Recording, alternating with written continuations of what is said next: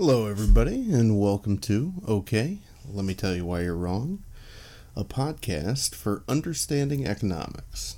I'm Dave Yost. So, today I'd like to take this episode to retrace some thoughts from an earlier econ rant, but I'm going to expand on them somewhat and take them in some new directions. Now, if you're worried that this makes two guestless episodes in a row, don't. Got several interviews lined up in the next few weeks with guests that I'm pretty excited about, so you won't have to deal with just me talking at you for a while after this. I'm also okay with this episode because it's the result of a message sent to me by one of the listeners out there, so thanks, Mike, for sending me this link, and I hope this proves that I do actually read and respond to your comments and requests.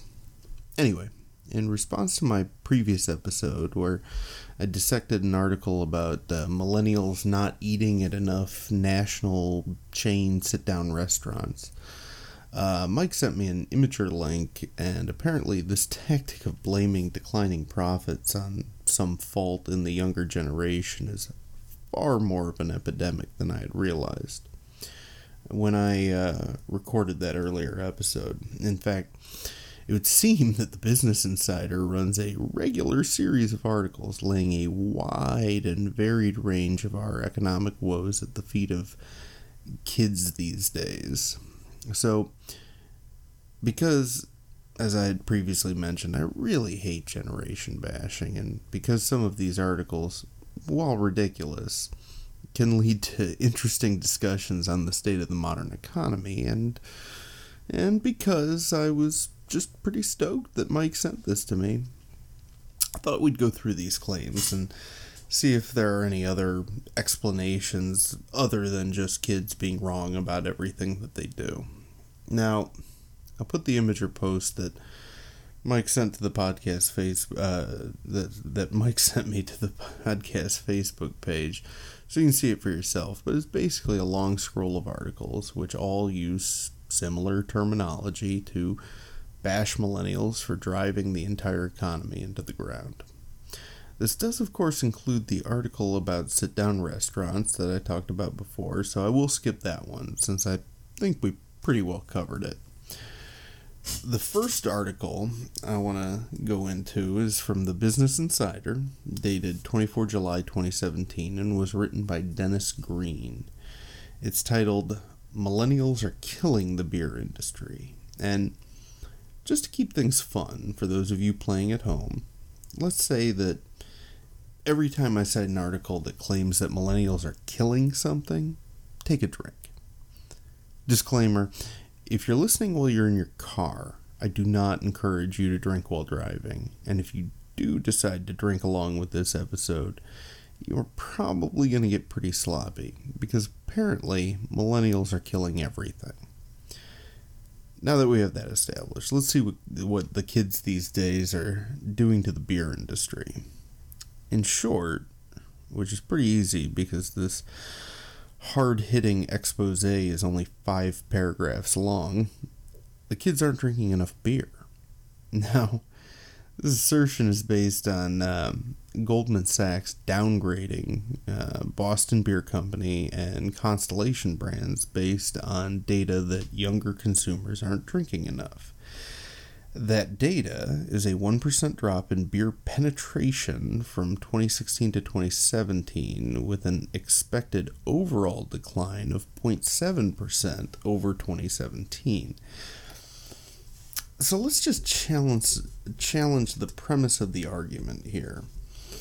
Is the problem that kids aren't drinking enough beer, or is the problem that these companies aren't making the beer that people want to drink? Boston Beer Company is the umbrella under which the variety of Sam Adams beers are produced, and Constellation Brands include Modelo and Corona.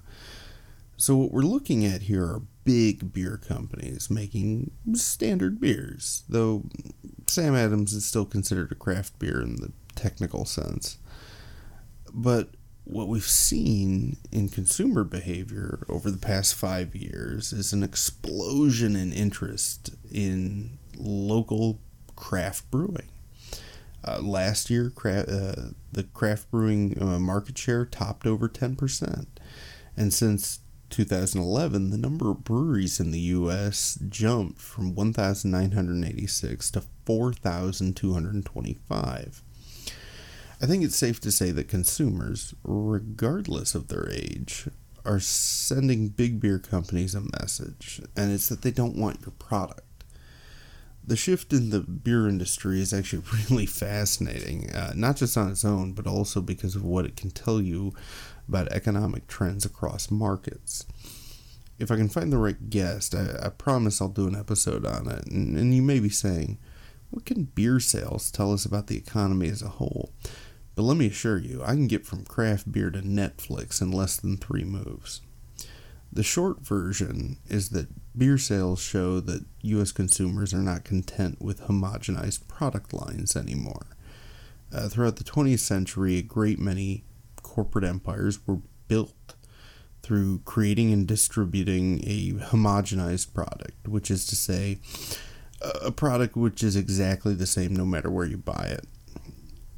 The prime example of this is McDonald's, who did this better than just about anybody else, rising in popularity because of the comfort that consumers took in knowing that a McDonald's hamburger is going to taste the same whether you buy it in Salem, Massachusetts or Salem, Oregon. And that seemed to be the norm for a long time. People didn't want to take chances on whatever local delicacy a place might offer. They wanted consistency. But that's all changed. Today, consumers want to buy a unique and specialized product to suit their demand. They don't want an inoffensive lager. They want a triple Neapolitan nitro milk stout. They don't want a mass-produced burger. They want whatever the local interpretation of a burger is. They don't want television programming with mass appeal. They want something tailored directly to their interests. Told you I could get from beer to Netflix, but we'll leave that for another time. The phenomenon that this article is blaming on millennials is simply that big companies that sell homogenized products are losing market share to smaller, localized companies with a more specialized product. And that's not a bad thing. Most of the larger beer companies have already started adjusting to this by acquiring these microbreweries so that they don't have to compete against them. If you still want a Budweiser, you can get one. But if you want a Butte, Montana Hopsplosion IPA, I made that up, but I guarantee you within 5 minutes of this podcast, hitting iTunes, someone will have invented that beer. Anyway, if that's what you want, InBev can give that to you too, and still make money. What I would venture to say is happening here is that Boston Beer Company and Constellation Brands didn't diversify their product line and are looking to blame consumers for their error. But hey, blaming millennials is the new national pastime, so why not? The next article is titled, Millennials Are Killing the Golf Industry. Take a drink. And it is from Mallory Schlossberg of the Business Insider on July 1st, 2016. Once again, the gist of the article, the devious millennials just aren't golfing enough. Now, unfortunately, the article asserts that rounds played are down, but doesn't bother to include the actual statistics, so there's not much to go on there. But let's consider why a whole generation of Americans might not be interested in pursuing golf as an activity. Now, I am what you might call an occasional golfer. I don't play very often. I'm not very good. But sometimes hitting the links with some friends is a fun way to spend a Saturday afternoon. As such, I do know one thing about golf. It's expensive. It's a sport that requires you to pay to enter the course, pay for additional items like carts or club carriers, and that's all after you have to pay for clubs, bags, balls, tees, and then, of course, beer. Except no. I almost forgot. Apparently the kids wouldn't drink beer. Maybe they'd drink more beer if they played more golf. Anyway, just doing a quick search, and by no means truly scientifically, but it looks like a low-end set of clubs would run you a shade under $200. And again, that's a sunk cost before you even pay to enter the course, before you even tee up ball one. So, given that, could we think of a reason that a generation of kids who statistically make 20% less than their parents' generation did at the same age might shy away from golf? It's a real mystery. As for the golfing industry, I'm not sure they can necessarily fix this one. I mean, either millennials will pick up the game as their incomes increase through the course of their career, or the golf industry will have to contract. I will say this article strikes one hilariously tone-deaf chord when they point to one sector that the kids like, being camping supplies. It quotes Matt Powell from an industry research firm as explaining that millennials like camping equipment because it can be used in a variety of places, like their own backyards. Which is a little funny that he thinks that millennials can't afford golf clubs but are homeowners. Next, we have yet another article from the Business Insider by Mary Hanbury from July 13, 2017, titled, "Millennials Could Be a Problem for America's Most Iconic Motorcycle Brand. No drink." Doesn't quite roll off the tongue the same way, but it's nice to know that the millennial killing spree has been downgraded to could be a problem. Now, this problem is manifesting itself in a similar way to industries that are being killed by millennials, so maybe take a sip, but not a full drink. Basically, sales are down at Harley-Davidson, and it's because these damn kids won't buy motorcycles. Again, blaming consumers for lower sales is an interesting strategy, as if a company can guilt us into buying their product. Consumer demand isn't right or wrong, it simply is, and a company can respond to changes in that demand or not. The tactic of blaming consumers suggests that Harley-Davidson made the right amount of bikes, but somehow we're all just not getting the message that we need to buy them. Interestingly, the article quotes a Morgan Stanley analyst named Kimberly Greenberger who offers a new explanation. She thinks that millennials, having grown up during the Great Recession, have been psychologically scarred, her words, in a way that continues to affect their spending habits. Now, an unwillingness for young consumers to go into debt to buy luxury items would normally be categorized as prudent frugality and be something that kids should be proud of. But I guess when it causes a mild dip in profits, apparently it's a psychological problem. Next, we have another contribution from Mallory Schlossberg. She's the one that wrote about millennials killing golf, writing for, you guessed it, the Business Insider on June 21st, 2016, in an article titled, "Millennials Are Obsessed with the Style of Life, and It's Killing Retailers. Take a drink." Here, Schlossberg writes an article that sounds like it's being shouted at kids from an old man's porch. She proffers the idea that retailers should give up their, quote, obsession with pursuing millennial consumers, even though millennial consumers now make up more of the potential market than baby boomers.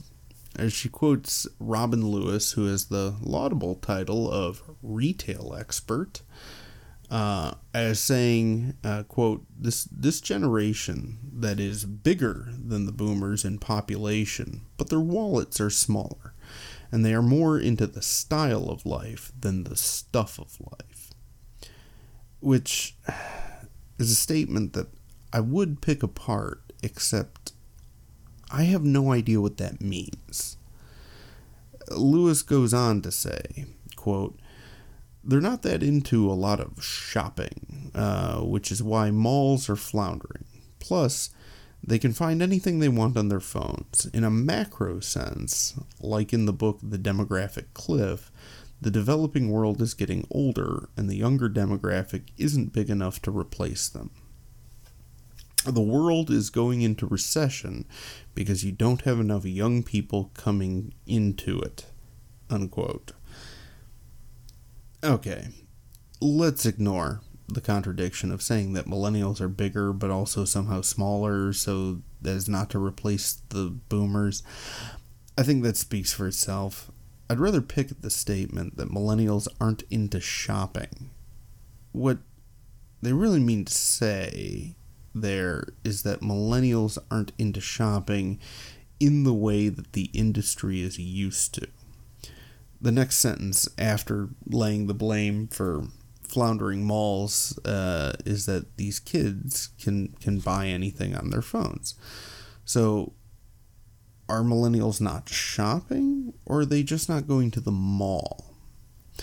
There's always a weird cognitive dissonance at play here, because if you ask anyone who's been alive over the last 30 to 40 years, they'll tell you that the advent of the internet was groundbreaking and changed everything. Then turn around and wonder why things aren't the same. No, millennials don't shop the same way previous generations did, because they don't have to. Because you can buy anything from your phone. So why do we feign surprise that in a world where you no longer have to go to the mall to shop, people no longer go to the mall to shop? Does Robin Lewis expect consumers to keep going to the mall out of tradition? Nostalgia? A better, more convenient way came along and people started using it. It's also not all generational. My mom buys things on her phone. She even showrooms retailers, which is that's showrooming is where you go to a brick and mortar retailer to check out an item, then purchase it from an online retailer, often while you're still standing in the brick and mortar store. Now, this goes on and on and on. A simple Google search of the words millennials killing will bear a wide variety of results. The millennials are killing the car industry. Take a drink. It's an article written for DrivingSales.com, laying the blame on these kids and their use of rideshare services. Again, lambasting millennials for not going into debt to buy a new car and instead simply using other, cheaper alternatives. This would normally be considered the responsible behavior of a mature adult, but somehow it's a problem here. Are millennials killing credit? Take a drink. Is an article written for emerchantbroker.com, which similarly blasts these kids for not piling up debt like their parents did. Steve Easterbrook, the global chief brand officer for McDonald's, another great job title. That title should come with some elaborate headgear or a cape.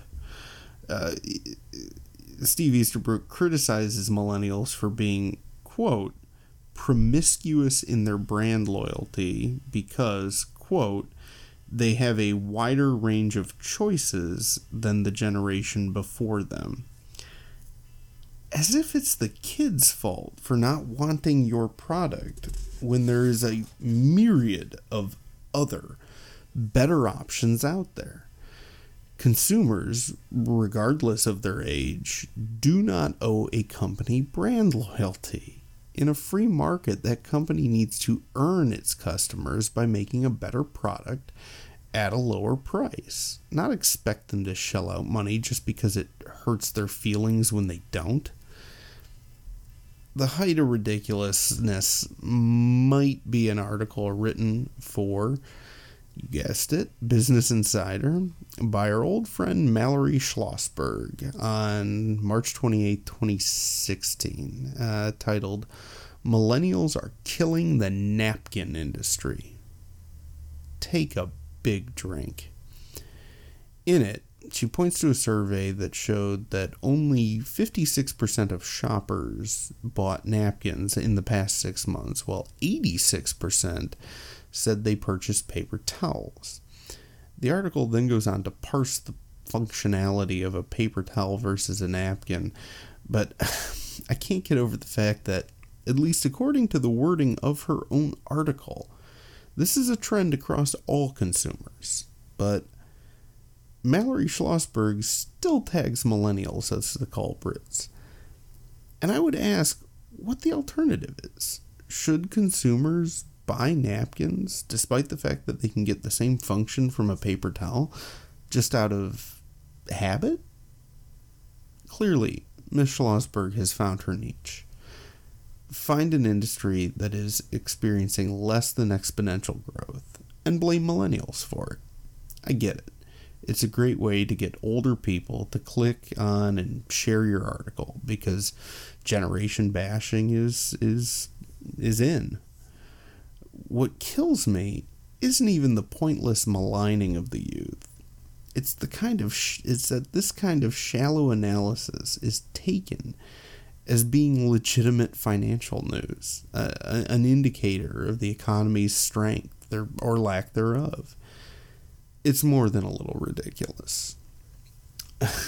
In fact, in response to an article that appeared in The Economist on June 30th, 2016, titled, "Why Aren't Millennials Buying Diamonds?" Someone with the Twitter handle Juggalotialism tweeted, a quote, "You just threw darts at a board and hit millennials and diamonds and shit out 5,000 words connecting them, didn't you?" Unquote. And that's pretty much what we're dealing with in a nutshell. Kate Taylor, who had written the article on millennials killing casual dining, take a drink, came back on June 5th of 2017 with an alternative explanation that still manages to miss the point by several miles.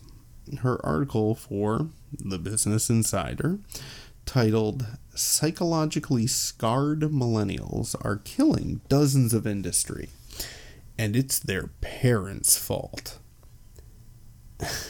Take a drink and, I guess, pour one out for your parents. In it, she responds to criticism she had been getting for her previous Millennials Killing article by explaining that what she meant was millennials are killing these industries, take a drink, but it's not their fault. It's their parents' fault.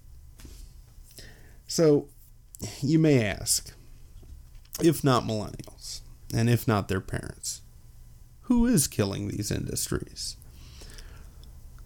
I guess I'd answer that by pointing out, again, challenging the premise of the question, that none of the declines outlined here are killing any industry. They may require certain industries to contract, accepting that they will sell fewer products and thus reducing their production and overhead, but if they adjust, if they adapt, they'll be just fine. The problem is that this idea is antithetical to the minds of business professionals. They don't think in terms of relative profits, but rather only in comparing this year to last year, this quarter to next quarter, and insisting that those numbers always get bigger and bigger onto infinity. This is entirely unrealistic and is likely born out of pressures from shareholders to always show explosive growth from year to year. As I've said before on this podcast, I'm a person who never wants to exclude chaos as being the correct answer to a question like this. I think it's important to consider the possibility and I don't think it's true in most cases, but it may be true in some, that the people making decisions don't know what they're doing, or at least aren't very good at their jobs. Again, I have reasonable faith that most corporate leadership are fairly competent. But we've seen too many examples in recent history, especially in the wake of the 2008 financial crisis, that clearly demonstrate that just because you've risen to the top of a company doesn't necessarily mean you actually understand your own product or your own market. The likelihood of this possible explanation goes up when you consider that many of the skills and traits required to rapidly climb the corporate ladder don't match the skills and traits required to have an understanding of the corporation itself. The ability to politic in your job is an enviable skill, but part of being able to make anything sound good or put on a convincing enough show or impress the higher-ups doesn't necessarily mean that you have the depth and breadth of knowledge required to run the show. And those that do have that knowledge but lack the ability to politic or schmooze will probably never end up in charge. I have to admit that I actually love the fact that incompetence and mismanagement among corporate leadership is so often dismissed as a possibility when examining these markets. While it can be frustrating watching people reach for their answers to avoid coming to this conclusion, I appreciate the inherent optimism that causes us to avoid using that as an explanation. To the U.S. and I think to most of the world, we operate under the idealistic assumption that the world just naturally functions as a meritocracy. That if you have risen to a certain level, then you must know what you're doing, because otherwise, how could you have gotten this far? And I think we also know that assumption to not always be true, that there's a part of me that doesn't want to shatter the illusion, because that inherent belief that the best, most qualified, will always rise to the top is what drives us all to do better. Again, I can't speak to frequency with which you can explain declining sales on the fact that some corporate leaders just aren't good at their jobs or lack the understanding to be, but it should always be kept in the hopper of possible explanations because it's certainly plausible. In the companies where this is the case, you're going to see a failure to understand business cycles, a failure to recognize shifts in your consumers' demand, a failure to adapt to those changes, and a tendency to blame anyone and anything you can in order to keep the fault from landing on you. And that is what's killing these businesses today. As always, I'd like to thank you for listening to me shout from my soapbox. Again, we can all look forward to the next couple of episodes, which will be interviews. If you like what you heard, please be sure to subscribe, rate, and review this podcast on iTunes or wherever you listen to it. If you want to let me know how wrong I am, then feel free to join the OK, Let Me Tell You Why You're Wrong group on Facebook, where you can post comments and make suggestions for future episodes. And if you really want to support the podcast, remember that the best thing you can do is to let other people know about it. Thanks for listening, and I will see you next time on OK, Let Me Tell You Why You're Wrong.